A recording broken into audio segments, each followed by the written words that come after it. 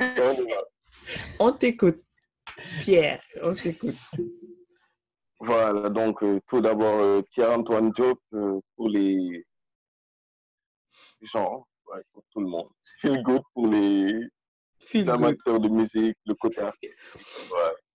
Bien, c'est un plaisir d'être dans votre émission aujourd'hui. Vraiment. C'est un plaisir. Le plaisir est le nôtre de t'avoir. C'est le nôtre. You know? Voilà, alhamdoulilah. Donc, Alhamdulillah. j'espère qu'on va bien s'amuser durant les minutes qui vont venir et qu'on va partager. Yeah. Non. Sans aucun doute dans ça.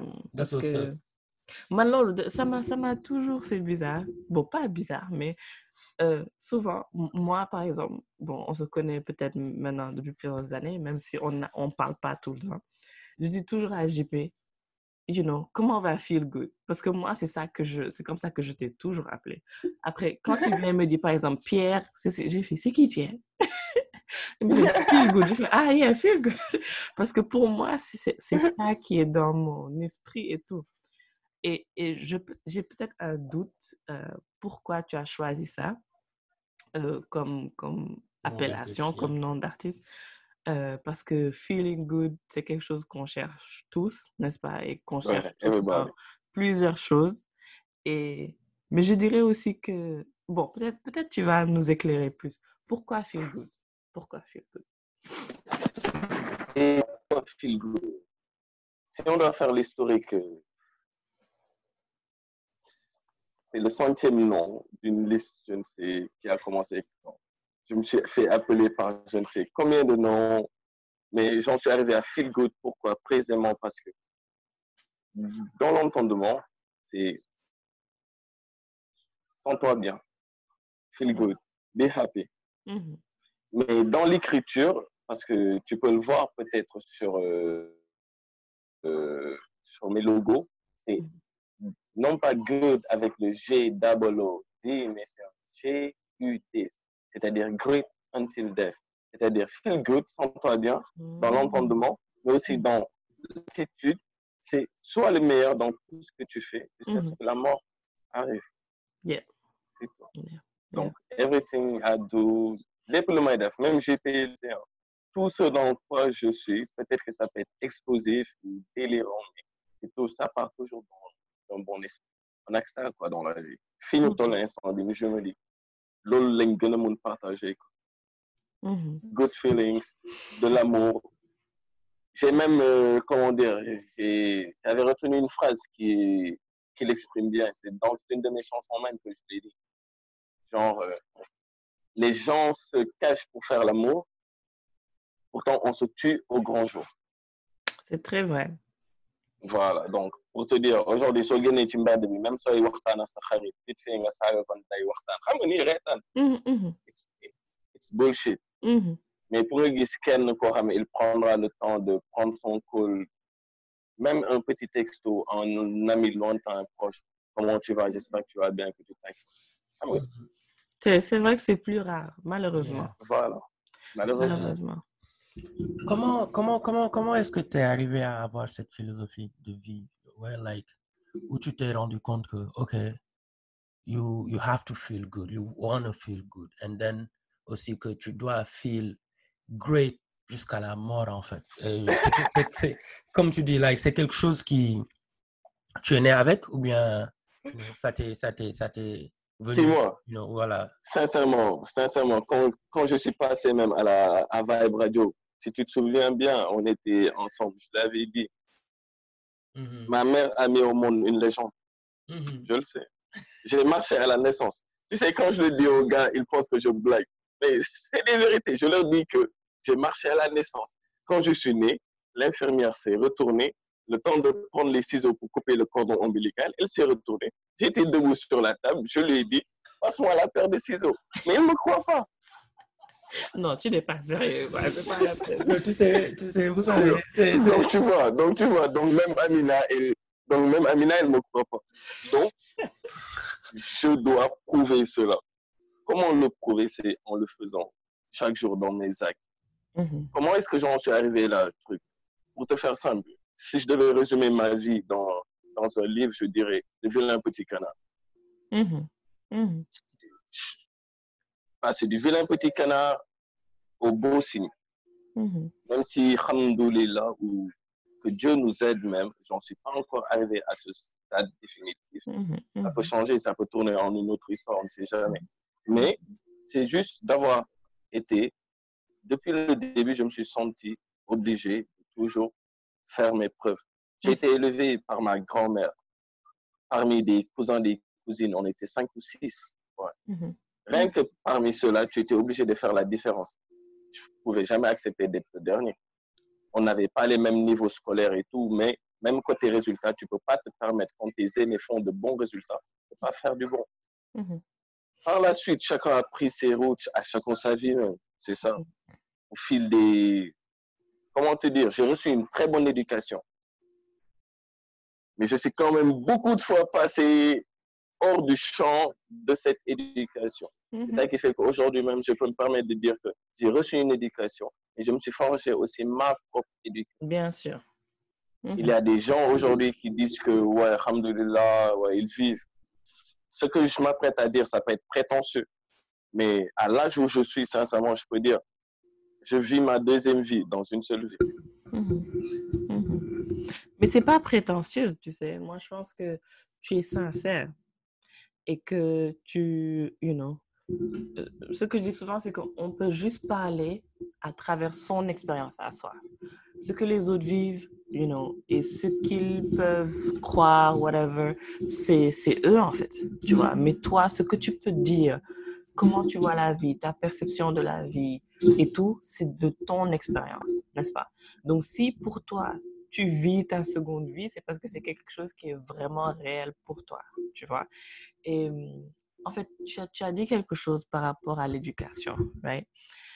Tu as dit qu'on t'a donné une éducation, mais c'est clair que plusieurs fois, peut-être, tu as fait tes propres expériences, mais tu te rends compte que, et je ne sais pas peut-être comment tu vois ça, parce que comment tu as dit ça, peut-être que tu te dis que tu n'aurais pas dû d'une certaine manière, mais je me demande si peut-être c'est pas quelque chose de très normal et aussi de très sain de sortir de ce chemin qui a été tracé pour toi, n'est-ce pas? Et d'aller voir pour peut-être confirmer ce qu'on a tracé pour toi ou découvrir, de nouveaux chemins, dans le sens où je pense que nos parents, nos familles sont là pour nous guider d'une certaine manière, mais qu'elles ne connaissent, ces personnes ne connaissent pas forcément notre destinée et elles ne connaissent pas forcément aussi ce qu'il y a vraiment au fond de nous, tu vois.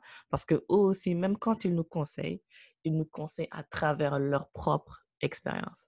Donc, je pense que ce que tu dis est quelque chose de très fort et que beaucoup de personnes et même beaucoup de jeunes pensent que quand ils font certains choix ou bien certaines expériences, même si ces personnes peuvent penser que ce sont des erreurs, n'est-ce pas?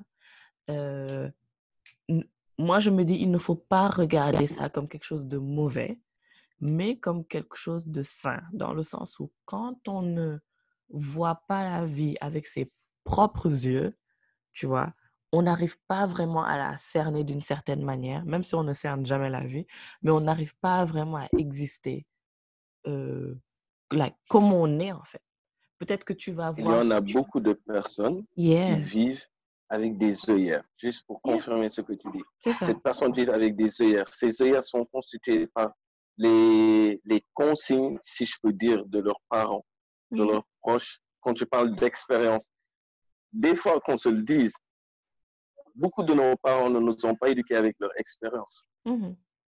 Parce qu'en toute franchise, nous serions étonnés si nous savions quelles étaient l'expérience de nos parents dans certains domaines même. Exactement. On ne sait jamais. Exactement. Donc, mais tu vois, ils nous éduquent souvent avec les leçons qu'ils croient avoir compris de leurs expériences. Tu vois ce que je veux dire? Exactement, exactement. Mais n'empêche, on ne peut pas leur en vouloir. Pourquoi? Parce que vous le savez même mieux que moi. Exactement. Voilà, donc, ça part d'une bonne intention. Maintenant, qu'est-ce qui arrive? C'est que chaque personne doit vivre sa propre expérience des choses. Right. Tu sais, il y a des gens même qui me... Un jour, je discutais avec un de mes grands. Je lui demandais conseil. Il m'a dit, arrête de te demander conseil. Je lui ai dit, pourquoi? Il m'a dit, parce que les gens à qui tu demandes conseil, pour la majorité du temps, ils n'ont pas vécu la situation que tu vas leur présenter. Yep. De deux, tu ne vas jamais le leur présenter comme il se doit. Yep. Et de trois, ils vont te conseiller. Non pas dans le but de te conseiller, mais juste dans le but, il me l'a dit dans une façon imagée. Il me dit, regarde, c'est comme si la personne te conseille, te dit, vas-y, se cache derrière un arbre et pourtant te guette pour voir si tu appliques ses conseils. Oh, yeah. C'est-à-dire, au fond, ce n'est pas un conseil, c'est une conseil. Ou bien, on peut l'appeler autrement. Mhm. Donc, toi-même, tu dois avoir... Il y a une façon que les gens même le disent. La carte, ce n'est pas le territoire. Exactement. On a beau regarder la carte du Sénégal et tout, mais quand tu te mets sur le terrain, ce n'est pas la même chose. Il existe sur Google Maps. Le vendeur de tangana d'à côté, il n'apparaît pas sur la carte. Exactement. Bilal. C'est comme... non, c'est comme étudier le miel ou goûter le miel, n'est-ce pas? Parce que quand tu goûtes le miel, c'est tellement bon, tu penses même pas, tu penses pas à autre chose, mais quand tu étudies le miel, tu te rends compte que tu as laissé une grande partie du concept du miel, qui est le goût, en fait. Tu vois un peu. Et le goût, parce que voilà. tu ne vas pas forcément y goûter. Mais moi, je me dis que ton message est fort et c'est pas... of course, parce que tout le temps, les gens vont entendre ce que tu dis de leur manière, n'est-ce pas? À manière à maintenant, ils vont dire oui, il faut respecter vos parents parce qu'ils ont fait ce qu'ils ont pu, il faut respecter vos familles, etc. Alors que ça n'a rien à voir avec ça.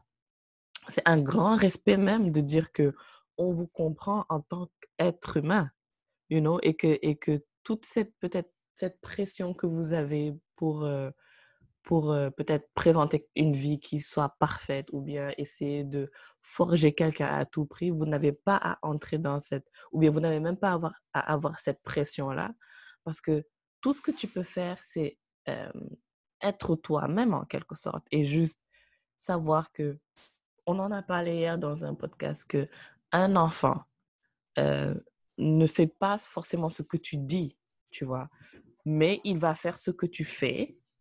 Et en termes d'action, n'est-ce pas, l'enfant copie. Donc, ce que tu dis, ça n'a qu'à être quelque chose qui ait de la valeur. C'est-à-dire, je vais te parler de moi, de mes peurs, de mes succès, de ce qui a marché pour moi. Maintenant, toi, on te pose la question, et toi? Tu vois un peu. Mais ça, c'est des choses, maintenant, on ne voit pas forcément ça partout. Mais tout ce qu'on peut dire, c'est que si tu es là devant nous à faire le podcast, c'est que même si tu es allé à gauche, à droite, tu es toujours en vie. Et que tu as pu Est-ce que tu sais pourquoi? Est-ce que tu sais pourquoi? Pourquoi? Par la grâce de Dieu. Oui, c'est ça. C'est ça, c'est vrai. Si j'enlevais Dieu de la chose, peut-être que je pourrais dire, c'est parce que je suis Superman. Mais non, mais pas dans ce sens. Je dis juste par la grâce de Dieu. Parce que il faut que tu en arrives. Je suis jeune. Je n'ai pas fait le tour du monde. Mais n'empêche, il y a plein de choses dans lesquelles je suis revenu. Et quand même, actuellement, avec le recul, je me dis, non, grâce à une bénédiction, quoi, au plus haut des cieux. Yeah. Of course. Après, qu'est-ce qu'il y a, derrière? C'est que tu en arrives à un stade de ta vie où tu as choisi toi-même de faire ton propre chemin. En faisant ce chemin, tu te mets à dos des gens. Et par la suite, tu avances. Quand je dis tu te mets à dos les gens, ça va de la famille aux amis proches, au cercle. Oui. Voilà, je te le dis en toute franchise. Mais arrivé à un instant, tu sais, au Sénégal ou bien en Afrique, on a une conception. Je ne suis jamais sorti d'ici. Je ne sais pas ce qui se fait à l'extérieur. Donc, je peux me dire que c'est cette conception. Peut-être que l'image d'ailleurs, l'expérience, l'image ou pas, l'image. Mais je me défie. Dès qu'il y a un peu, ta famille, ils vont te dire c'est papa, maman, ton père, ta mère, tati, tata, les neveux, les cousins. C'est trop grand. Pourquoi je te dis c'est trop grand? Quand tu es dans la merde, tu vois personne. Mm. Je te jure. Right. 100 Be like, times in this life, I was on the Non, j'étais dans la merde. yeah. J'ai vu personne. En toute franchise, Of quand j'ai course. le plus même été dans la merde, j'ai jamais osé déjà compter sur mes parents. Of course. Of course. Donc, c'est là où tu commences à avoir d'autres relations. Donc, Yeah. tu sais que les personnes seraient prêts aujourd'hui à faire des choses pour toi. Mhm. Quand on donne, par exemple, l'exemple de, quand je dis je peux prendre une balle pour certains, c'est pas pour rien. Aujourd'hui, Mhm. je te le dis, Mhm. on ne se serait jamais vu de notre vie. Mhm. JP est là à côté de toi, il le sait. On ne se serait jamais vu de notre vie. Pourtant, il sait une chose. Demain, peu importe ça dont je ne sais pas dans quoi est-ce qu'il va finir, il pourra toujours compter sur moi. Mhm. Parce qu'il a eu des choses à faire pour moi. Il y a des proches à Mhm. qui je m'attendais de cela et qui ne l'ont pas fait. Mhm. Donc, quand tu le vois d'une autre personne, tu te dis, je rends là-dessus. Et puis, Mhm. qu'on fasse tout ça, c'est une exception, Mhm. parce que tu t'y attendais pas. Et pour des personnes comme lui, c'est une confirmation. Bien. Aujourd'hui, je ne sais pas, mais je ne sais pas si tu as compté, frère. Mais on en est à 25 ans d'amitié. Ça veut dire un quart de siècle. Oh. J'ai que deux potes qui sont les plus anciens que, sincèrement, c'est toi et c'est Charles Turpin. C'est les deux premières personnes que j'ai connues au jardin, au bac à sable. Nissan. Il n'y a qu'une seule chose qui me l'a fait, pour te dire, il n'y a qu'une seule chose qui m'a fait pousser, c'est l'intuition. Quand cette intuition, je ne le savais pas, c'est par la suite qu'on s'est rendu compte qu'il porte le nom de mon père. Mhm. On ne nous a pas présenté ainsi, comment dire, dans le bac à sable. C'est par la suite qu'on a su qu'au-delà même de nos pères, nos grands-mères étaient amis. Tu vois. Donc, tu vois, c'est l'intuition ou c'est le destin ou c'est la chance. Mais am na lenn loo xam ne que si loolu lañ mun a jëfandiku. Mhm. Mhm. Et je terminerai par ça même. Et pour te dire, quand tu me dis qu'il y a plein de choses, yoo xam ne je te l'inspire, JP, man, si je te faisais une liste des choses que tu m'as inspiré, rien que ça. Sadhguru, Mhm. tu te rappelles de lui? Sadhguru. Mhm. Qu'est-ce qu'il disait même? Glenn, si tu ne peux pas t'entourer des bonnes personnes, tu n'auras pas la bonne énergie. C'est vrai. Et sincèrement, même si j'ai des personnes, un cercle très restreint, mais c'est un cercle de qualité. C'est ça qui fait que toi, au-delà de suivre l'intuition, tu n'y peux rien. Si tu suis le destin, tu peux rien. Si tu suis Dieu, alhamdoulilah, tu ne peux que lui prier grâce et bénédiction sur lui. Mais il n'y a que le quatrième point sur lequel tu peux agir. C'est le travail. You do your work. Relationship, c'est un travail. Des relations avec tout un chacun, tes parents, tes proches. Tout un chacun, donne-lui ce qu'il a à recevoir de toi. Voilà, c'est ça. Mais ne t'épuise jamais. Exactement. Mais ne t'épuise jamais. Exactement. Tu as touché tellement de points que moi-même, je ne sais même pas. Avant de laisser parler Amina, parce que je sais que si elle commence là, c'est parti pour 20 minutes. Mais c'est comme ça même.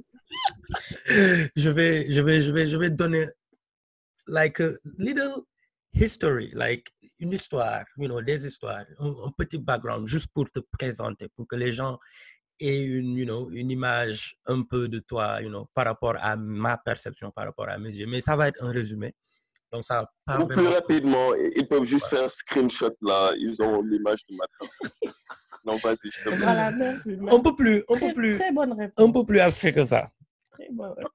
Avec Pierre, comme il a dit, on a fait 25 ans d'amitié. J'avais arrêté de compter parce que ça fait trop longtemps. Mais Pierre, je vais dire, avant, je le connaissais par le nom de Tony. Tu vois, les gens l'appelaient Tony. La famille, en fait, l'appelait Tony. Mais à l'école, on l'appelait Pierre. Donc, moi, j'étais dans il y a un podcast, on avait invité Michael. Right? Michael, qui est mon ami le plus ancien. J'ai connu Michael avant toi, un peu avant toi. Ouais, ça, je sais, frère. Ouais, je l'ai connu un peu avant toi. Et après, j'ai changé d'école. Et je suis venu à l'école où on s'est connus. Et j'arrive comme ça, je vois un petit turbulent qui court de partout, qui saute les murs, qui est turbulent, qui est, on dirait qu'il était genre On dirait qu'il buvait du Red Bull à ce temps-là, alors que le Red Bull n'existait pas, tu vois, pour un petit. Non, j'avais des ailes invisibles, c'est tout. Tu vois. Non, je Mais sais. en même temps, c'était le gars qui, à l'âge de 7 ans, je crois, si je ne me trompe pas, a fait gagner à notre école toute une bibliothèque. Donc, Ah À bon? 7 on ans. a à 7 ans. Wow. What? Et pourquoi est-ce que je tiens à y insister? Euh, L'arnaque du siècle, frère. L'arnaque du siècle à 7 ans. L'arnaque du siècle. J'ai pas de souci à le dire. J'ai un petit défaut linguistique, c'est le bégué. Mhm. Il bégayait, yep. Donc, l'arnaque, c'est qu'un bègue a pris le cours de. Yeah. Le cours. Concours de lecture Wow. du Sénégal, Ça je nous pense. fait, Il a gagné ça nous a fait gagner à l'IMAC. Oui, à l'IMAC, les les conceptions de Kaolack. 250 livres. C'est pas possible. Et on a ouvert une bibliothèque grâce C'est à tout lui. avec. Et C'est alors pas qu'il bégayait. Et c'est après qu'il m'a donné la technique. Mhm. Et je pense que même, je pense même que tu t'en rappelles pas de la technique que tu m'as donnée. Oui. Tu m'as dit, je suis venu, je t'ai dit, mais Pierre, comment tu fais pour lire aussi bien? Parce que Pierre, quand il te parlait avant, il bégayait. Même jusqu'à présent, il bégayait. Tu le sens pas, mais il bégayait. Mais Pierre avait une technique et il m'a dit, tes yeux ne sont pas ton esprit. Right? Donc, ce que tu fais, c'est que regarde les mots, le mot qui vient avant le mot que tu es en train de dire dans ta bouche. Mhm. Fais la séparation. Regarde le mot qui vient après. Après, le mot que tu es en train de dire, tu l'as déjà vu. Mhm. Donc, tu dis le mot-là, mais en disant le mot-là, regarde les mots qui viennent après. Mhm. Ce qui fait que ça va juste avancer, en fait. Ton cerveau a déjà enregistré ça. Mhm. Après, ça passe. Et tu sais, cette technique, je l'utilise jusqu'à présent. Et tu sais que c'est magnifique. Pourquoi? Regarde, même dans le rap que je fais, le freestyle, c'est ça qui m'a permis d'avoir cette rapidité. Parce que, comme JP te l'a expliqué, tu fais une double lecture. Tu lis pour toi-même avec tes yeux, mais quelques millimètres de secondes à peu près après, tu dois enchaîner avec la parole. Ça te permet pourquoi? Ça te permet parce que le fait d'être bègue, ce n'est pas un défaut de, comment dire, de langue, mais c'est un souci avec, comment dire, de souffle. Donc, il y a certaines lettres, pour les utiliser, la contraction, elle demande trop d'air. Donc, pour ne pas avoir à le faire, il faut juste ne pas, je ne sais pas comment te le dire, au lieu de vider tout le sac, il faut garder toujours un minimum pour pouvoir pomper. C'est ça. Normalement. Ce qui fait que tu glisses sur les lettres, comme si c'était des vagues. Donc, je continue. Donc, il nous a fait gagner une bibliothèque à l'âge de 7 ans. Et il faisait toujours partie des premiers de la classe, tu vois. Mais Pierre était, genre, il bougeait, il pouvait pas rester tranquille. Il est toujours brillant, mais à l'école, c'était autre chose, quoi. Tu rentres à l'école, il faisait partie des plus petits, mais toute l'école va parler de Pierre, tu vois. Et ça, c'était l'histoire à l'école. Et après, il s'est avéré que le papa de Pierre est mon parrain à moi.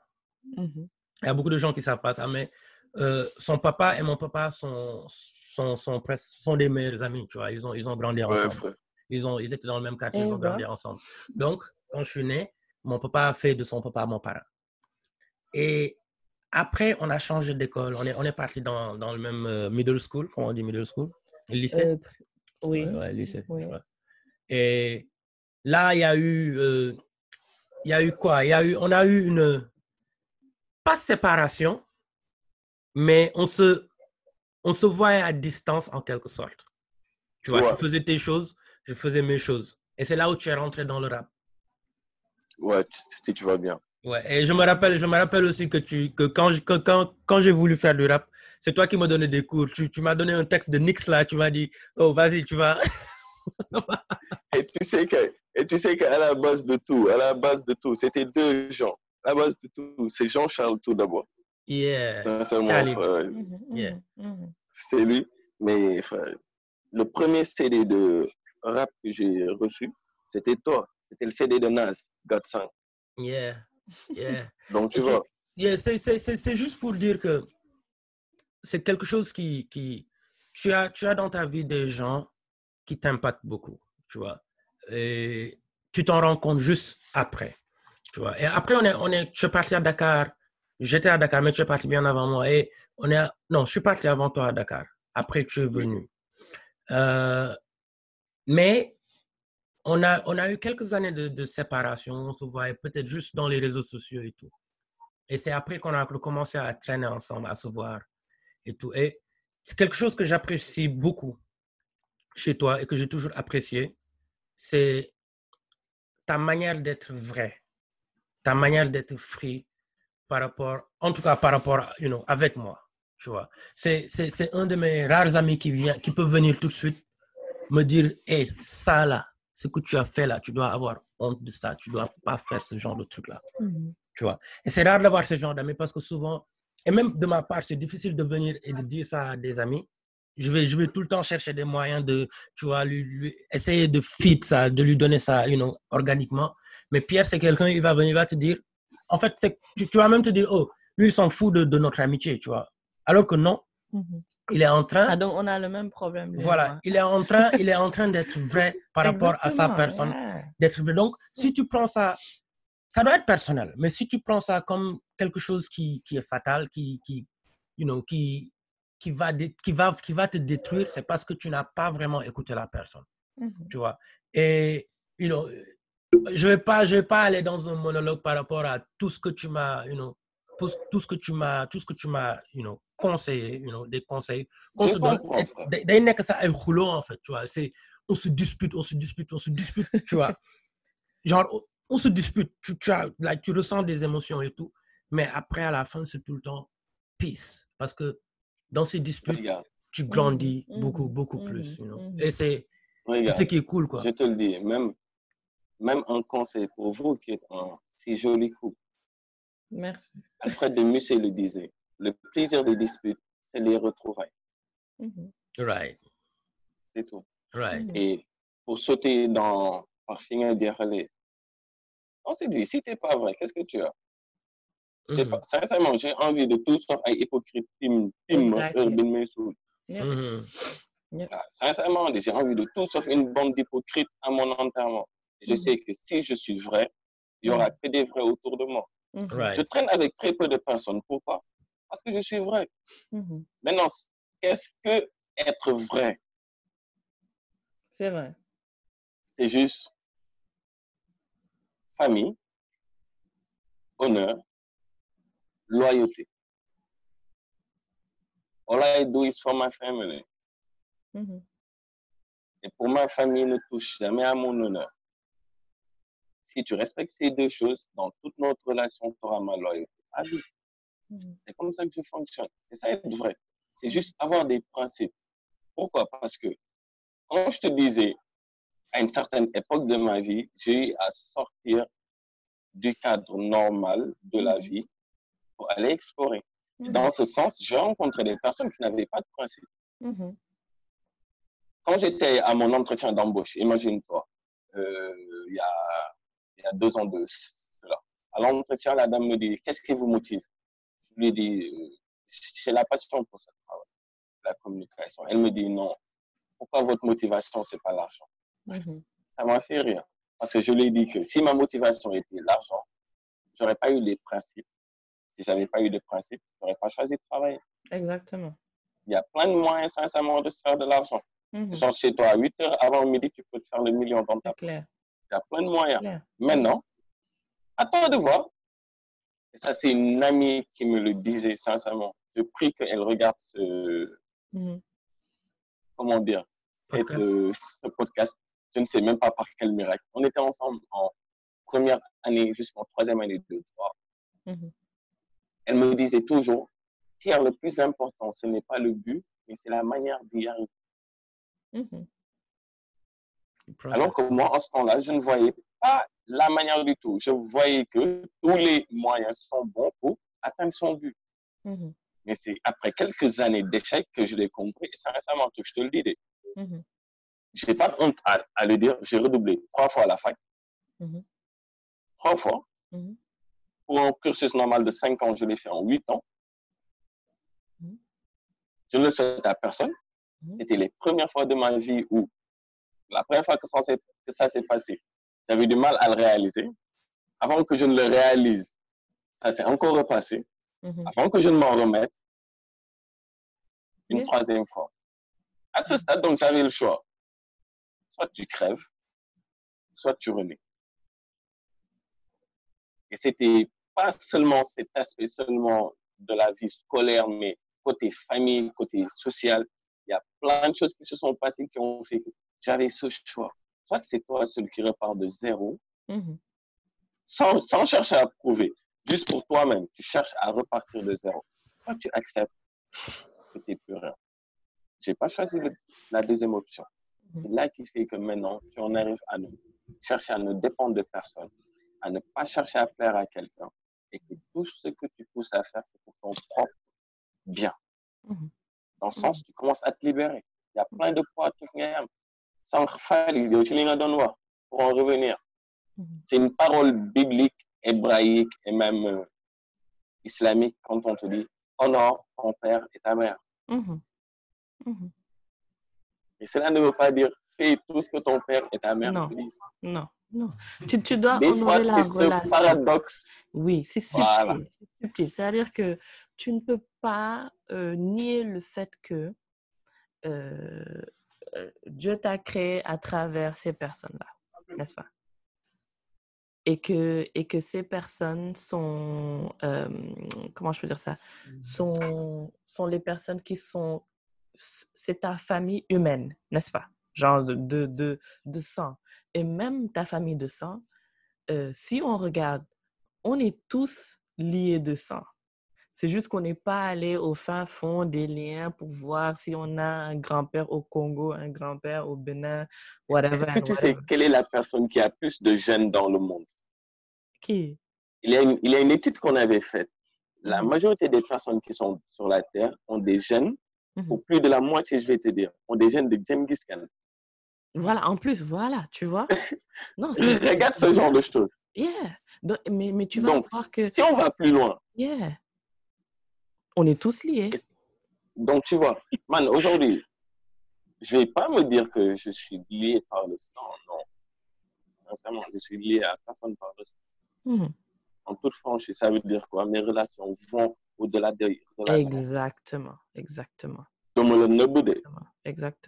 mais tu as bien raison.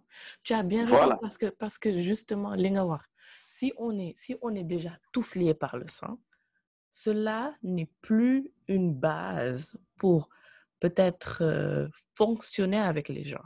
Tu vois un peu? Parce que ta famille, tu l'honores parce que tu as,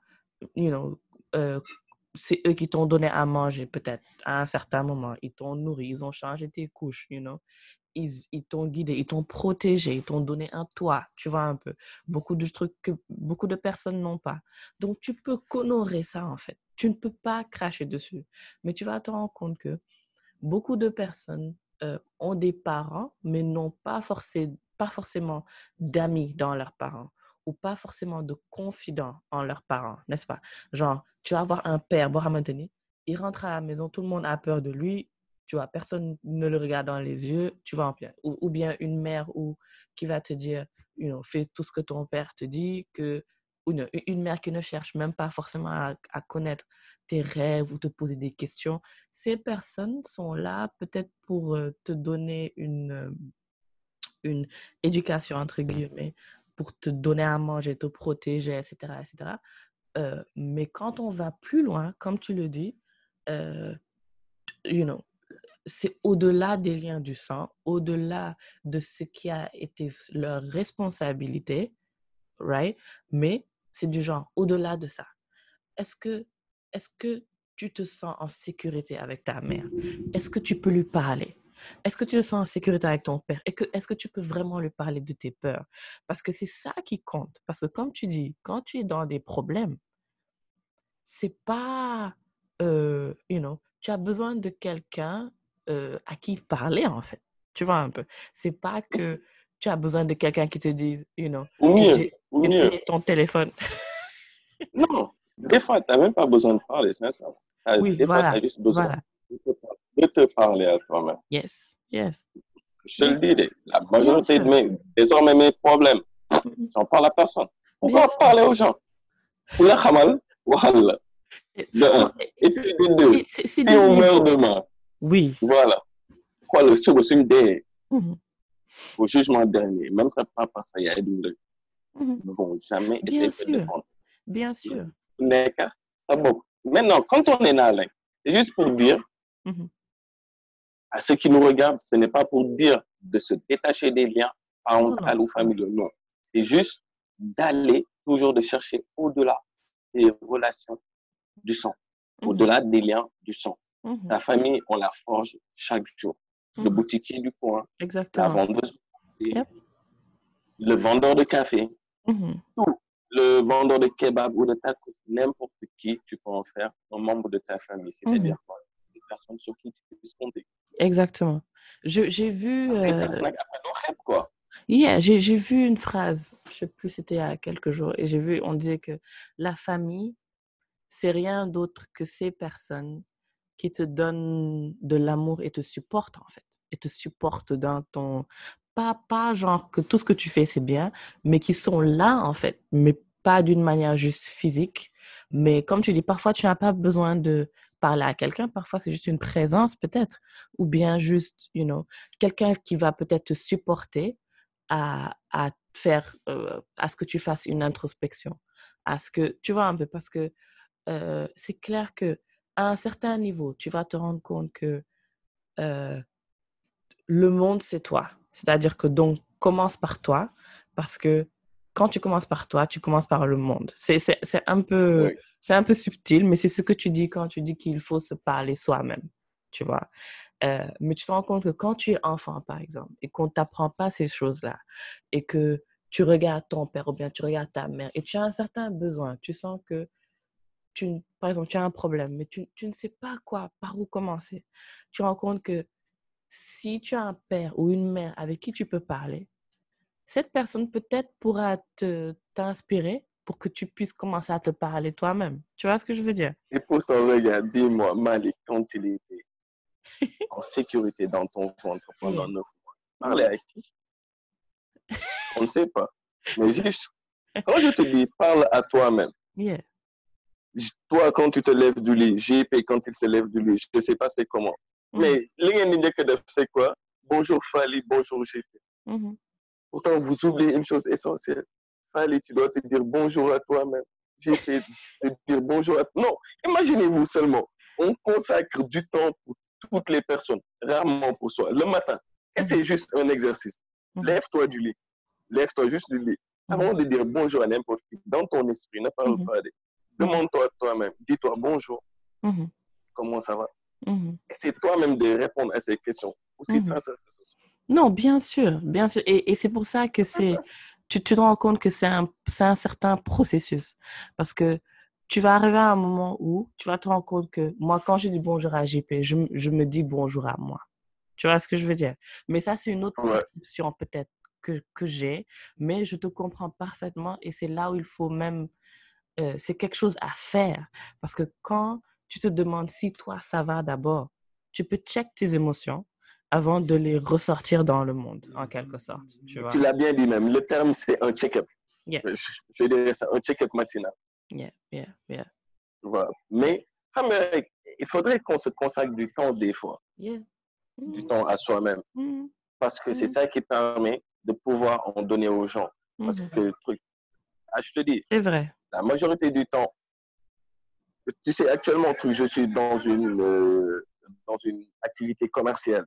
Donc, au jour le jour, je manage au moins une équipe de 15 à 18 agents. Chaque jour, nous devons faire des résultats.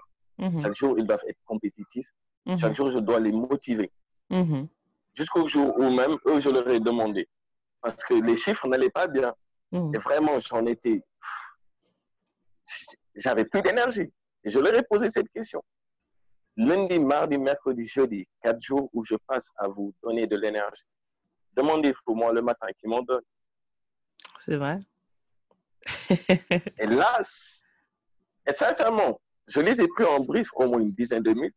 Je leur ai posé cette question. Chaque jour, vous dites, vous attendez qu'on vous motive, qu'on mette en place des challenges, des jeux, ou bien des bons, ou bien même des primes. Mais est-ce que vous êtes capable, au plus profond de vous, d'aller trouver un vecteur à votre propre motivation? C'est ça le plus difficile. Il y en a beaucoup qui le cherchent. On cherche dans la prière, dans la méditation, on cherche dans l'amour. Voilà. Tout ce qu'on cherche, c'est une personne qui nous pousse ou quelque chose qui nous pousse à faire autre chose. Il y en a beaucoup qui le cherchent dans la drogue. Il y en a beaucoup qui le cherchent même, comment je peux te le dire, dans les plaisirs illicites ou bien interdits. C'est toujours un plus. Mais ce plus, au lieu de chercher un élément déclencheur externe, il faudrait faire une introspection et se dire en interne, qu'est-ce qui peut m'amener d'un point A à un point B, et ainsi de suite jusqu'à tous les points possibles. Se motiver soi-même, se dépasser soi-même, c'est quelque chose qui mentalement, ça demande de l'effort, ça demande de l'énergie, ça peut faire peur. C'est pour ça que je me dis beaucoup, il y a beaucoup de personnes qui vont se dire non. J'ai une de mes agences, sincèrement, moi, quand je la regarde, c'est magnifique. Pourquoi c'est magnifique? Parce que depuis 6 mois, presque maintenant, non, je ne vais pas dire 6 mois, depuis décembre, elle a intégré mon équipe. Mais décembre, janvier, février, mars, avril, mai, tous les 6, elle a fait 6 mois, regarde, tous les 6 mois, il n'y a eu qu'un seul mois où elle n'a pas terminé première. Wow. Regarde, ça veut dire pendant 6 mois sur 18 personnes, elle a toujours occupé le top 1. Et cette constance, au-delà d'être chaque mois, sur les 4 semaines de chaque mois, elle tâche d'être au moins première sur 2. Chaque fois, j'aime à la donner comme exemple, en disant aux autres, regardez, elle, je n'ai même pas besoin de lui parler. Au contraire, je m'en sers maintenant en backup. C'est-à-dire, je lui dis, on est au stade où je t'ai déjà appris toutes les ficelles du métier. Ce qu'on doit se tourner maintenant, c'est comment te permettre de te propulser et de grimper au sein de cette hiérarchie qu'est l'entreprise. Donc, il y a certaines missions qui me sont dévouées, mais quand même, je tiens à l'imprégner de cela pour lui dire comment ça se passe. Je lui montre comment est-ce qu'on pilote des chiffres, comment est-ce qu'on manage des hommes, comment est-ce qu'on, every day, how you deal with people. Et les autres, chaque fois, je leur dis, regardez, parce que c'est à ça que ça sert. Les relations humaines, c'est sans cesse un transfert d'énergie. Exactement. Et ce transfert d'énergie doit se faire avec un transfert de compétences. Comme d'un maître à son élève. Un élève qui a appris toutes ses leçons ne va jamais dépasser son maître. Parce qu'il n'y a rien au-dessus d'un maître. Exactement. Mais s'il est aussi bon que son maître, il parviendra à fonder une aussi bonne école que son maître. Et c'est ça, chaque jour, pour te dire, dans tout ce que je fais, dans toutes les relations, chercher d'apporter, de donner, apporter, donner. Tu perds pas. Non, tu peux pas. Mais j'allais dire quelque chose quand JP a dit que tu étais turbulent quand tu étais plus jeune et tout ça. Non, sincèrement, la 99% des choses même que j'ai faites, il ne faut pas aller dire. Mais je vais en dire une. Pierre est la première personne. Tu as peur, non? Tu ne sais pas ce que je veux dire. Non, vas-y, non, j'ai pas peur, car je fais confiance. Pierre est la première personne à m'avoir mis dans les vapes. C'est-à-dire, c'est à cause de lui que je me suis évanoui en premier. Ah bon? Yes. Comment? C'est lui qui m'a... On peut juste mettre une pause là. C'est lui qui m'a fait pass out en premier. Pourquoi? Qu'est-ce que tu lui as dit? Des trucs turbulents. Non, il a... Non, même pas. Est-ce que tu t'en rappelles? Non. On va se le faire en... Comment dire? Hors caméra, offline. Et pour te dire, pour te dire une anecdote. Attends, je vais te dire. Non, 2 anecdotes que je vais te donner. Okay. Un jour, on était sortis avec des potes en soirée, Arsenal de la Marine. En sortant, nous avons des pétards. Moi, les pétards là qui sont entremêlés comme les trucs, les Ah balles de oui, oui, Rambo. oui, oui. Yo, What yo, ñu happened? dugg ci soirée bi mais bi ñu duggee ci soirée bi xam nga suñu fit ne Arsenal la de y a des militaires à l'entrée soo ko taalee ci digg piste bi du baax ñu ne kon dañuy génn pour taal Tu ko étais ci dedans, biti toi? non il n'y était pas bi ñu génnee gis il y avait une dizaine de camions stationnés mais c'était très calme ñun on se disait y a pas de souci C'est pas ñu possible. taal ñu def suñuy mètre pétard là alors rek costal léegi nag fi ñuy taal ak fi ñuy jéemee daw on était entouré de 200 personnes nekkete c'était les nouveaux soldats qui devaient aller à Bangou sur le coup rek ñu commencé rek ma ne leen je suis vraiment désolé patati patata rek ñu dóor mbéj sama copain bi rek mu ne leen dégg na wolof de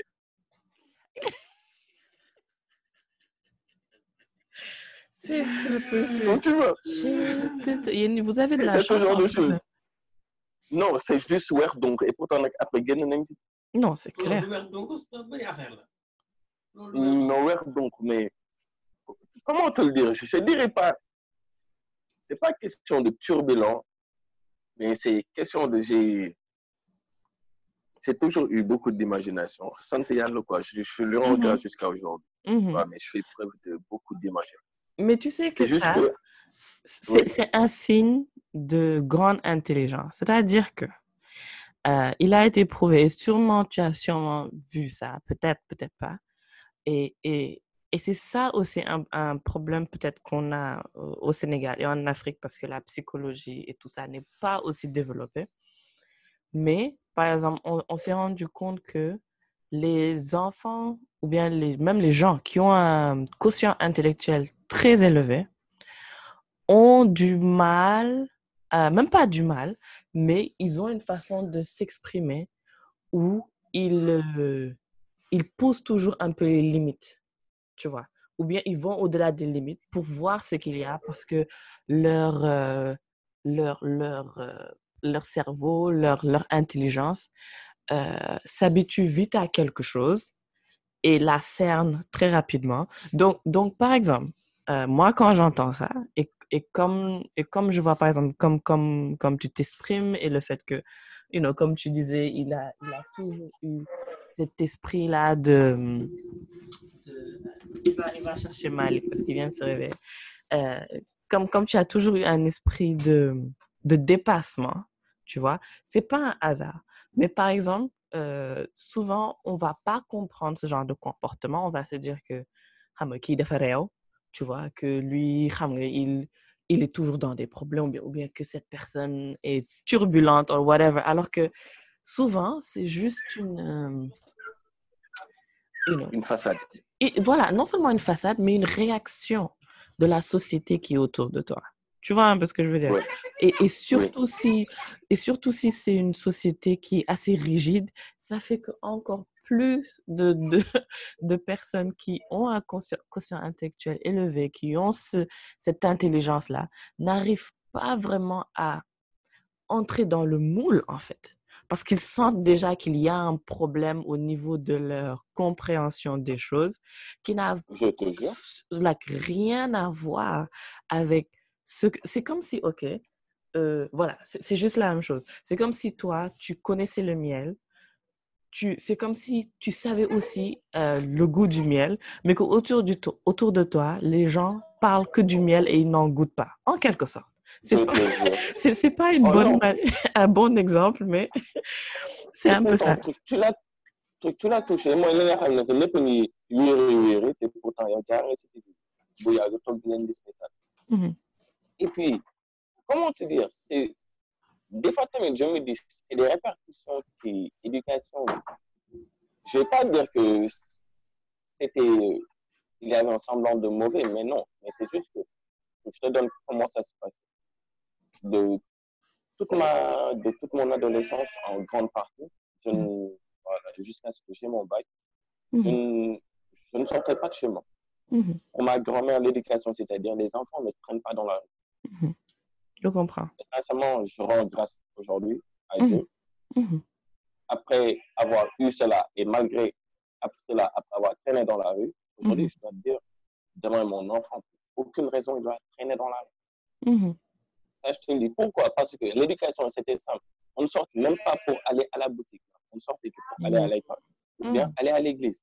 Chaque Mhm. mercredi ou bien chaque samedi après-midi, il Mhm. fallait faire comment dire, une éducation religieuse. Soit Mhm. les scouts ou bien, comment dire, CVAV. Mhm. Cela jusqu'à 15 et quelques, tu vois, Mhm. jusqu'à ce que de l'école religieuse dans laquelle j'étais, je me fasse renvoyer. Mhm. Tu vois, premier Mhm. hic. Je vais dans une autre école, je découvre. Puis de fil en aiguille, tu sais, c'est toujours dans le même cadre qui continue, mais le jeune homme commence à découvrir au-delà. Mhm. Yeah. Déjà, vu que je ne sortais pas, tout ce que j'avais comme support, c'était la lecture, Mhm. la télévision. Et il n'y a pas deux choses qui peuvent te faire voyager les plus loin. Exactement. Les enfants. Quand tu Mhm. lis et la télévision, sincèrement, tu voyages. À Mhm. force d'avoir fait des millions de voyages dans ma tête, imagine-toi. C'est comme une simulation que tu fais dans ta tête. Bien J'en sûr. arrive à un point maintenant où le bac est là. Mhm. J'en arrive maintenant à Dakar. Et je dois te dire, c'est plus la même situation. Mhm. Parce Mhm. que je passe, je peux dire, que Dieu me pardonne, mais de là où c'était tout carré, comme dans un enclos, comme par exemple, Mhm. il est Oui, ak bourrech.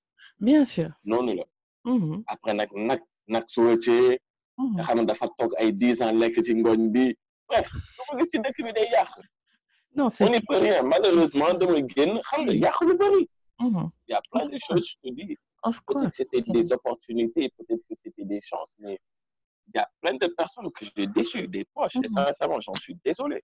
Mhm. Mais c'est rien que je C'est une regrette. réaction. Pourquoi? Parce que c'est ça qui m'a fait aujourd'hui. Non, c'est ça Mhm. qui m'a fait aujourd'hui. Mhm. Je te disais tout à l'heure que à la fac, pour un parcours de 5 ans, j'avais redoublé 3 ans. Mhm. Mais qu'est-ce qui m'a confirmé encore une fois de plus que c'était pas en retard? C'est Mhm. juste que, regarde, JP connaît l'un des protagonistes dont je vais parler. Mhm. C'est Bernard. Bernard, l'an passé, il était venu à, comment dire, il avait fait de Conakry à Dakar. Alors qu'il devait rentrer maintenant, Cathy l'a contacté pour qu'il lui fasse quelques achats à Uno. Mhm. Il m'a dit de l'accompagner. Je descendais du taf Mhm. et bref, je suis passé le voir à Liberté 6. Mhm. Quand je suis arrivé, il m'a dit, ouais, je voudrais que tu m'accompagnes pour qu'on fasse des emplettes pour Cathy et son frère. Je lui ai dit, ok, on y va. Je pars au Uno. Les Yal de DEF, ce jour-là, j'avais un point client, Mhm. une visite client même. Les clients étaient venus, donc normal de négocier et tout. Mhm. Après, je vais voir, on va à Uno. Je vois une fille. Déjà, quand je l'ai vue, je me suis dit, waouh, qui monte. La fille en question, cela fait, si on peut dire, une 3-4 ans, on ne s'était pas vu. On a fait tout notre cursus à la fac ensemble. Et Mhm. quand j'ai redoublé ma deuxième année, elle faisait partie des tops, quoi.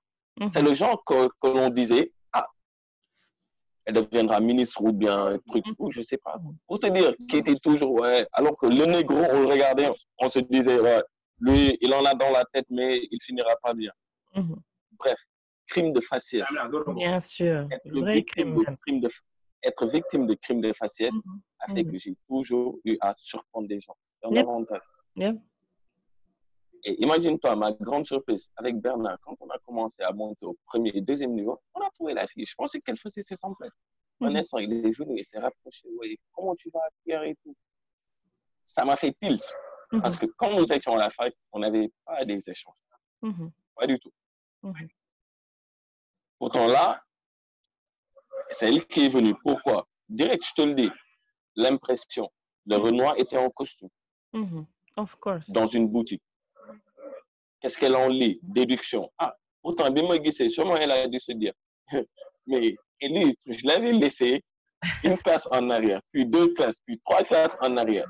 Et moi, Mhm. j'étais étonné parce que quand elle est venue, Mhm. imagine-toi, elle faisait partie des vendeuses. Mhm. Oui. Et c'est une chose de plus qui m'a fait dire, tac, Mhm. je m'en explique avec Bernard, je lui ai dit, je rends grâce à Dieu. Parce que plein Mhm. d'années, plein de fois, je me suis dit, ah, t'es en retard.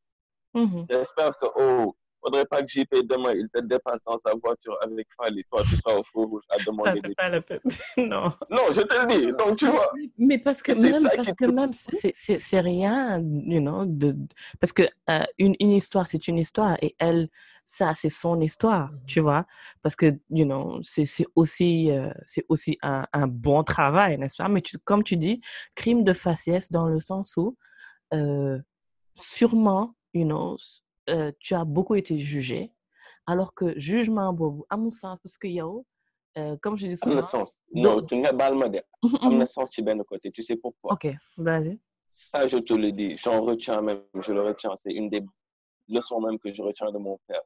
C'est vrai. Un jour, il m'a dit, ne prête jamais le flanc. Et beaucoup de fois, c'est moi-même qui ai prêté le flanc. Je te le dis. J'ai prêté le flanc.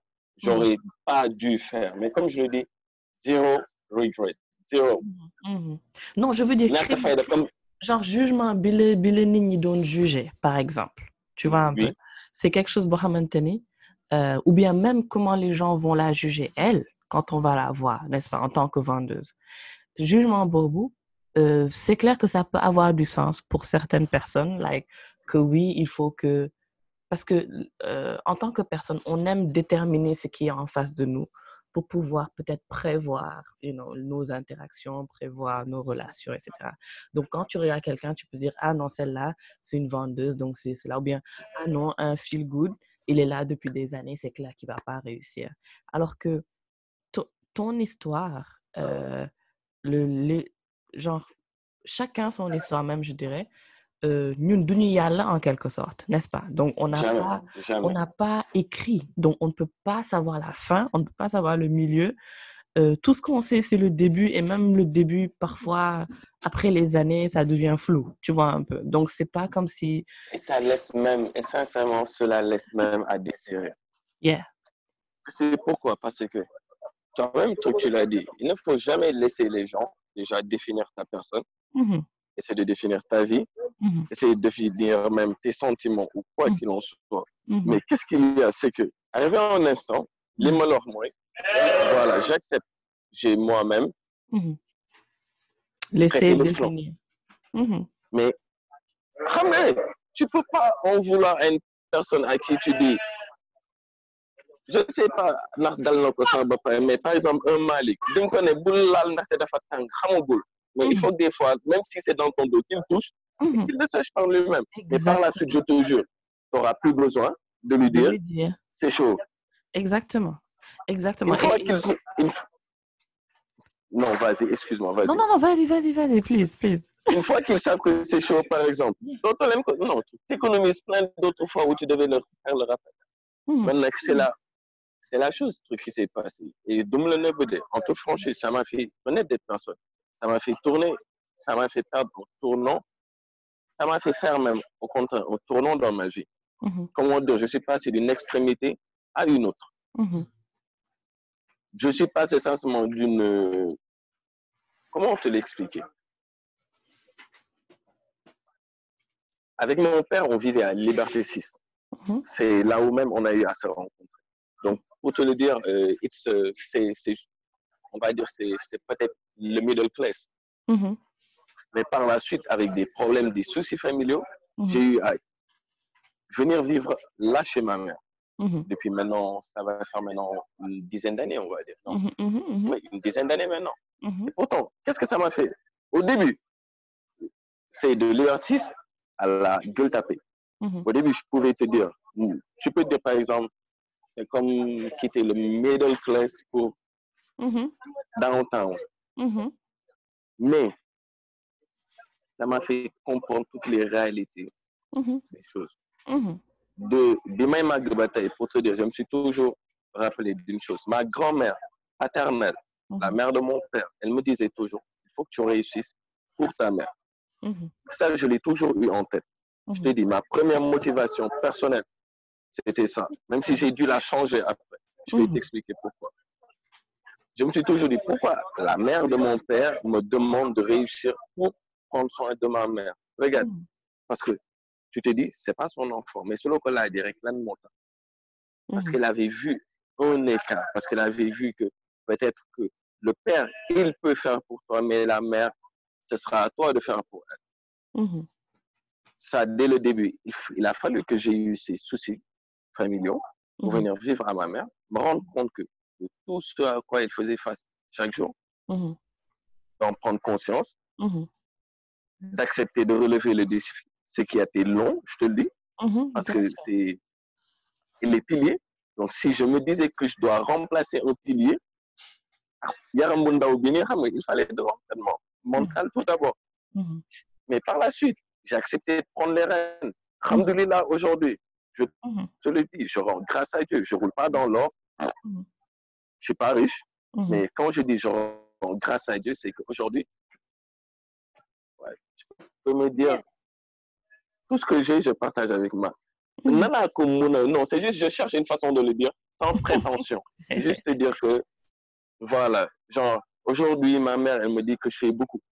Je te le dis en toute franchise, elle me dit, tu fais beaucoup. Parce que, moi, ça m'a salaire d'ailleurs chaque mois, je vais te le dire. Chaque mois, je n'ai pas de chiffres à lui donner, mais demain, je retire tout du gars, prends ce que tu veux. Elle, au début, il faut une titre, quoi, parce que, mais à la fin, c'est juste une façon de lui dire, avant, mais cette motivation propre, j'ai dû la resculpter par la suite. Pourquoi? Parce que, imagine-toi, Exactement. si j'en fais ma seule motivation, qui sera la d'autre? Là où j'ai commencé à me dire, OK, il faut que I gotta make my own legacy. Là, on parle d'héritage. Là, on parle de forger sa propre vie. Ça passe par quoi? Ça passe par fonder sa propre famille. Je rends grâce à Dieu d'avoir eu au moins des proches comme vous qui me donniez cet exemple. Ça suscite l'envie. Donc, tu vois, ça suscite l'envie. Non, je ne te le cache pas. Chaque jour, dans mon corps, alhamdoulilah, même si mon âne est savoir, peut-être qu'il y a le déguisement, il y a aussi mon collègue une part. Hier soir, je lui disais, garde ta femme parce que tu dégages de la sérénité. C'est très gentil. Donc, tu vois, c'est la même chose que je lui dis. Pas vu à 3h du matin quand je veux la glace qui est dans le frigo. Je ne suis pas sereine, hein? Non, hey, t'inquiète, Lolo, IFM là. On ne le dit pas.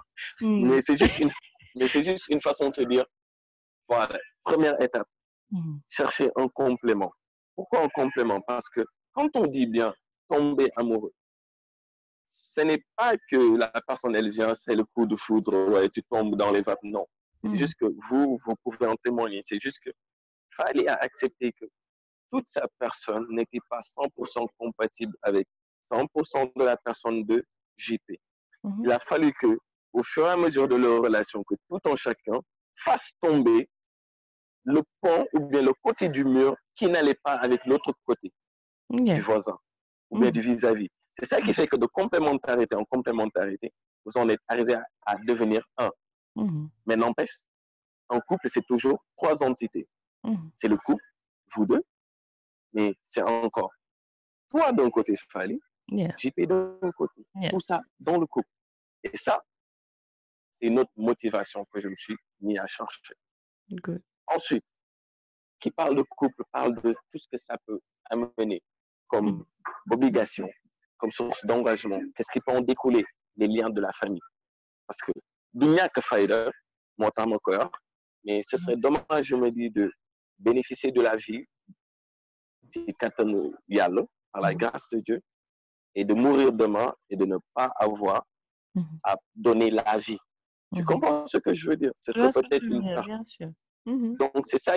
Et même, j'ai beau chercher parce que, comme JP le disait au début, manga, j'étais un fan de manga, donc je me suis toujours demandé comment être immortel. Et pourtant, il n'y a pas meilleur moyen d'atteindre l'immortalité qu'à travers ses enfants. Bien sûr. Bien sûr. C'est pour ça. Ton histoire, vas-y, continue. Parce que tu n'as pas terminé. Aujourd'hui, les motivations en tant que telles, c'est ça. Fonder une famille, mais au-delà de fonder une famille, c'est laisser un héritage. Au-delà de la famille même, laisser un héritage au monde. Aujourd'hui, vous, quand vous faites se lerguer, ce n'est plus pour Fali, ce n'est plus pour JP, ce n'est plus pour vous-même. C'est pour laisser une place dans ce monde. Mhm.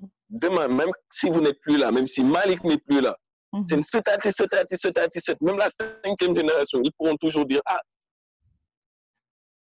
si on recherche dans les artistes, on a des traces du passage sur Terre de nos ancêtres à travers The Lerki. Tu vois, c'est ça qui me pousse maintenant à avoir des ambitions de mettre sur place des projets musicaux, du sale pop, des projets en tant que tels.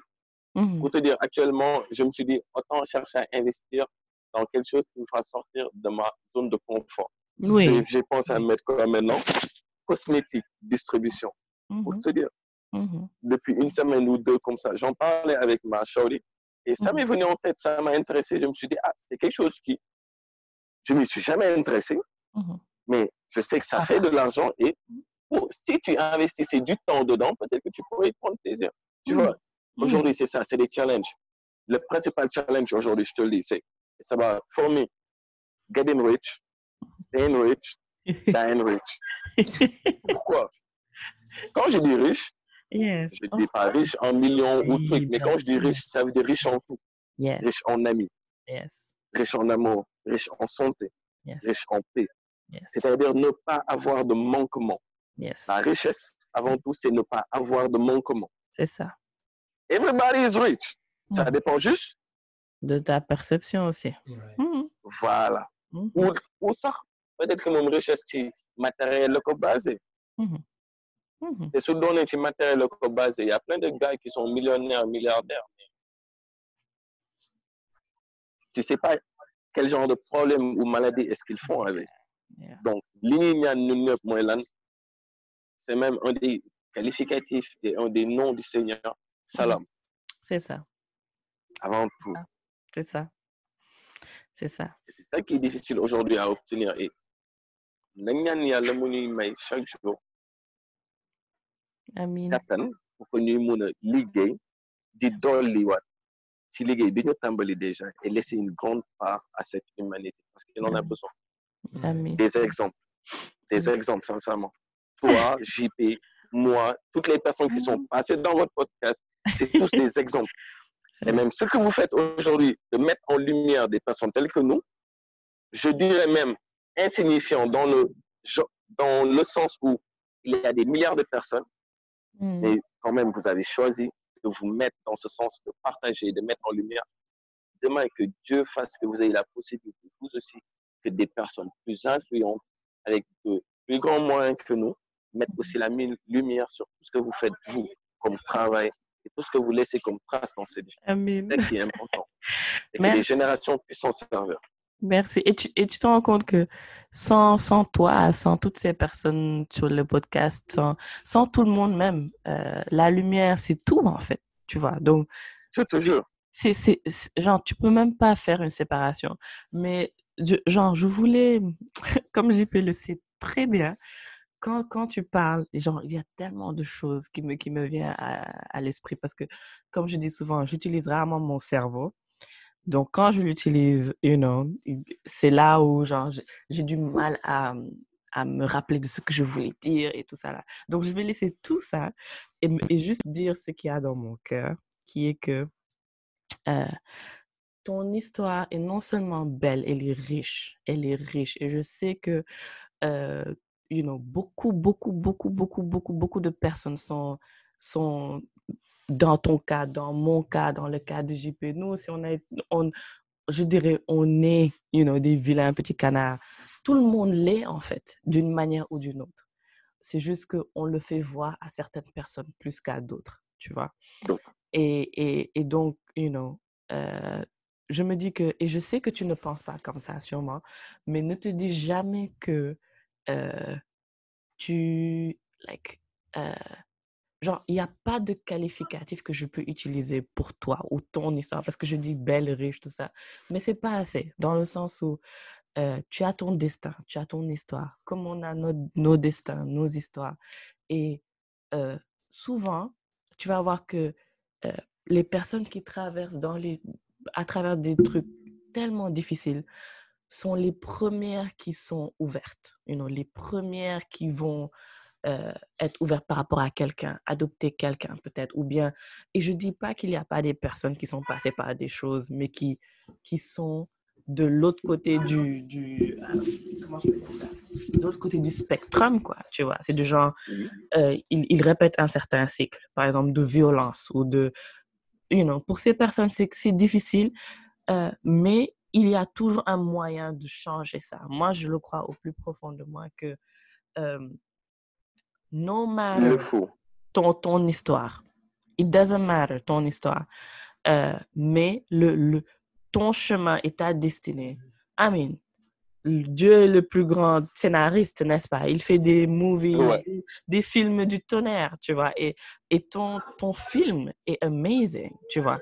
Comme le film de quelqu'un d'autre. Mais souvent, notre contexte immédiat ne nous montre pas ça, forcément, parce que je pense que c'est normal et c'est une bonne chose, tu vois, parce que ça fait qu'on continue à avoir un certain challenge journalier, tu vois, un certain challenge qui fait qu'on ne se repose pas juste sur le fait d'être juste un personnage, tu vois. On est quand même dans l'action, dans la réflexion, dans la réaction. Et toutes ces choses nous permettent de juger un peu, OK, qu'est-ce que je suis en fait? Comment je vais réagir par rapport à ces choses-là, etc., etc. Donc, moi, je peux juste que te remercier, Amine. Je pense que Non, pour te dire, en toute franchise, on fera une autre, Non, je le on en reparlera même avec JP, mais on fera une autre émission où on ira même au plus profond des choses, parce qu'il y a beaucoup de choses qu'on pourrait partager. Oui, il faut qu'on le fasse. Comment te dire? Tous les jours, Hello, toutes les tonton. questions. Ça va, tonton? Et Hello. je te jure, tu me disais que j'ai la même tête que mon père, lui, il a la même tête que toi. C'est pas pour elle, mais Non, mais il a volé la tête de son père. C'est pas grave, j'ai perdu pour aujourd'hui. C'est pas grave. Mais il a le mignon petit nez de sa mère. Merci, c'est gentil. Donc, tu disais, désolé, oui, on va faire une autre émission. T'inquiète même pas. C'est juste pour te dire. 1 heure, 2 heures n'aurait pas suffi. Même hors d'émission, tous les jours, il y a à l'avenir et même à partager. Parce que, on l'a dit, et c'est ce qu'on est en train de faire. C'est tout juste du partage, d'émotions, de sentiments, et tout que ça soit positif. Parce que pour reprendre tes mots, certaines personnes ont du mal à sortir du cycle négatif dans lequel est-ce qu'ils se plongent. Des fois, c'est manque de force, manque de volonté, mais tout ce travail, et comme on dit aussi, il y a le montant, c'est Dieu qui décide. Exactement. Il a déjà décidé du destin et du passage de tout un chacun. Donc, comme je le disais même au début, on ne peut pas agir sur ce que Dieu va faire. On ne peut pas agir sur le destin. On ne peut pas agir sur la chance. Et s'il y a une chose sur laquelle on peut agir, c'est le travail. Et le travail en premier, c'est sur soi-même. Donc, le plus important, c'est de se construire sans cesse. Chaque jour, check-up. Chaque matin, check-up. Comment ça va? Chaque soirée, avant que tu dors, check-up. Comment ça s'est passé? Au bout d'1 semaine, 2, 3 même, je te jure, ça va te faire tellement de routine que toi-même, tu sauras qu'est-ce que tu veux. Savoir fixer ses ambitions à court, long, moyen terme. Il y a beaucoup de gens qui ne le font pas. C'est dommage, je te le dis. C'est dommage. Il y a plein de gens aujourd'hui, je le dis, il y a plein de mes amis, tu vas leur demander, tu veux être riche? Oui. Combien est-ce que tu vas avoir? Ils savent pas. Alors que la première chose, c'est que il faut visualiser ce que tu veux. C'est ça. C'est vrai. Pour te dire que certaines personnes se rendent compte que, ou bien se disent que la richesse, elle n'est que monétaire, alors qu'ils en oublient la petite. C'est comme, par exemple, cette richesse que tu as là, de tenir au mois ton enfant dans tes bras. C'est une richesse. Tu vois, il y a plein qui l'ont pas. Il a fallu le Covid pour que des parents, plein de parents prennent plaisir peut-être à être avec leurs enfants. Yes, exactement. Beaucoup même se sont rendus compte du terrible métier que faisaient les enseignants qui supportaient leurs enfants. Donc, voilà, en plus, oui, bien sûr. Bien sûr. évitons avant de faire face à ce genre de situation, des cas graves, c'est mieux de se les apprendre soi-même. Relation humaine, c'est la base. Et si toute personne, je le conseille, pour toute personne qu'elle lise la Torah, la Bible, ou comment dire, le Coran, je lui conseillerais, c'est pas de la pub, mais je lui conseillerais au moins un livre de Dale Carnegie. Comment se faire des amis, c'est la base. Les relations humaines. Au-delà de deret ak lépp tey JP xoolal après 25 ans du deret moo ñu fi indi du mbokk moo ñu fi doonul lu suñuy pap ou suñuy maam liggéey moo tax mais c'est juste chacun a dû cultiver cette relation humaine dans un sens comme dans l'autre et ne jamais accepter que ça soit la fin. Mais comme quand il te le disait, même aujourd'hui quand je fais des reproches, bien je dis des reproches parce que je ne prétends pas avoir le monopole de la connaissance. Je vais faire des reproches à des amis, c'est-à-dire selon mon angle de vue ou ma perception. Et JP, t'aurais pas ou tel, ou bien il va me le faire. Pourquoi? C'est dans le sens de cultiver encore, d'enrichir. C'est pour ça que les gens, ils ne voient que quand vous êtes bien, quand vous êtes cool, que tout va bien, les photos partagées. Mais ils ne savent pas tous les malheurs auxquels vous avez eu à dire, tous les problèmes que vous avez surmontés. Toutes les fois où vous pensez que c'était le petit brin d'étincelle qui va tout brûler. Et pourtant, c'était une renaissance sans cesse. Bien sûr, bien sûr. Et c'est ce que tu fais en ce moment, tu vois, pour raconter ton histoire, raconter, comme tu as dit, you know, tes changements de perception, toutes ces choses-là. You know, tu ne sais même pas, genre, une personne, parce qu'on dit ça souvent sur l'air, que même si c'est une personne qui regarde ta vidéo et ça change sa vie, en fait. Parce que, en fait, moi, je me dis... Et c'est pour ça que je dis que ton histoire est tellement riche parce que, par exemple, aujourd'hui, si tu as un enfant qui te pose une certaine question par rapport à ce que tu as vécu, tu pourras lui répondre. Pas à travers seulement les leçons que tu as apprises, mais à travers ton expérience, tu vois. Pour ne pas faire... Tu sais comment je compte faire même. Je compte même tourner un film comme ça demain pour éduquer mes enfants. Je vais leur mettre chaque matin. Tu as bien raison. Et tu nous chaque matin, c'est la vie de papa. Allez, on va nous le faire. Parce que en version épurée. Mais sincèrement, je dois vous dire en toute franchise, c'est un grand plaisir que j'ai partagé avec vous. Et là, je vais vous laisser. Oui, bien sûr. Tu sais, c'est ça le pire, parce que moi, je n'ai même pas eu à poser mes questions. J'avais des questions déjà en tête.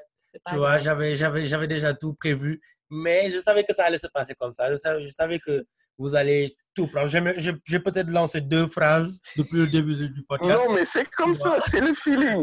Mais c'est pas grave. Elle a su mieux capter les rebonds que toi, c'est tout. Tu sais, elle préparait même, elle prenait le micro, elle mettait ça devant sa bouche pour pouvoir parler. Mais bon, il faut savoir ce qu'on veut dans la vie. Ça me fait plaisir parce qu'avec Pierre, bon, on a tellement parlé. Tu as eu 25 ans. Tu vois, que voilà quoi. Donc, je te laisse prendre ça. Tu vois, et je sais qu'il y a plein de trucs, tu vois, il y a plein de questions. Et ça, je vais juste lancer l'introduction pour que la prochaine fois quand tu vas venir, on va plus développer sur ça, tu vois. Déjà, je veux que tu m'expliques un concept que tu appelles le sale propre. Le sale propre? C'est quoi le sale propre, tu vois? Après aussi, je veux que tu me parles du Bushido. C'est quoi le Bushido? On va parler de tout ça. Tu vois? C'est quoi le Bushido? C'est quoi? Et tu dis souvent que tu es 1 million dans ta tête. Tu vois? Que tu es 1000 personnes dans ta tête, du moins. Tu vois? Que tu m'expliques tout ça, tu vois. Il y a plein de choses qu'on doit dire. Mais bon, bientôt. Prochainement, parce que vous avez parlé pendant... voilà quoi. Ne sois pas jaloux, c'est non, pas grave. Non, je suis pas jaloux. Tu as eu 25 ans and counting. Bientôt combien? Bientôt 26. Donc, c'est pas grave. Tu as tout de suite... Elle t'a pris 1 heure de temps alors que toi, tu as eu 1/4 de siècle. Bilay. Non, mais t'inquiète, on va faire un autre podcast. Mais tout ce que vous avez dit là, Pierre, on en a déjà parlé, anyway. D'une autre manière, bien sûr, tu vois, mais bon. Mais une vision externe, ça fait toujours du bien. Voilà, j'ai juste transféré l'énergie chez elle et puis elle a... JP, sincèrement, je n'ai jamais te dire que tu as raison. Je sais, Rien que pour faire je sais que j'ai raison. Non, pour faire court, quoi. Je vais jamais te dire que tu as raison. Merci Pierre, merci. Mais on va te laisser y aller. Vas-y, s'il te plaît. Parce que sinon, Sincèrement, ce fut un plaisir. La dernière fois, on a fait ça avec Mathieu aussi, n'est-ce pas? Il ne voulait pas raccrocher, mais il faut qu'un de nous deux raccroche là, tu vois. Donc, merci. Ce fut un plaisir et grand merci encore. Vraiment. Passe une bonne soirée. Allez, bye. Merci Pierre, merci.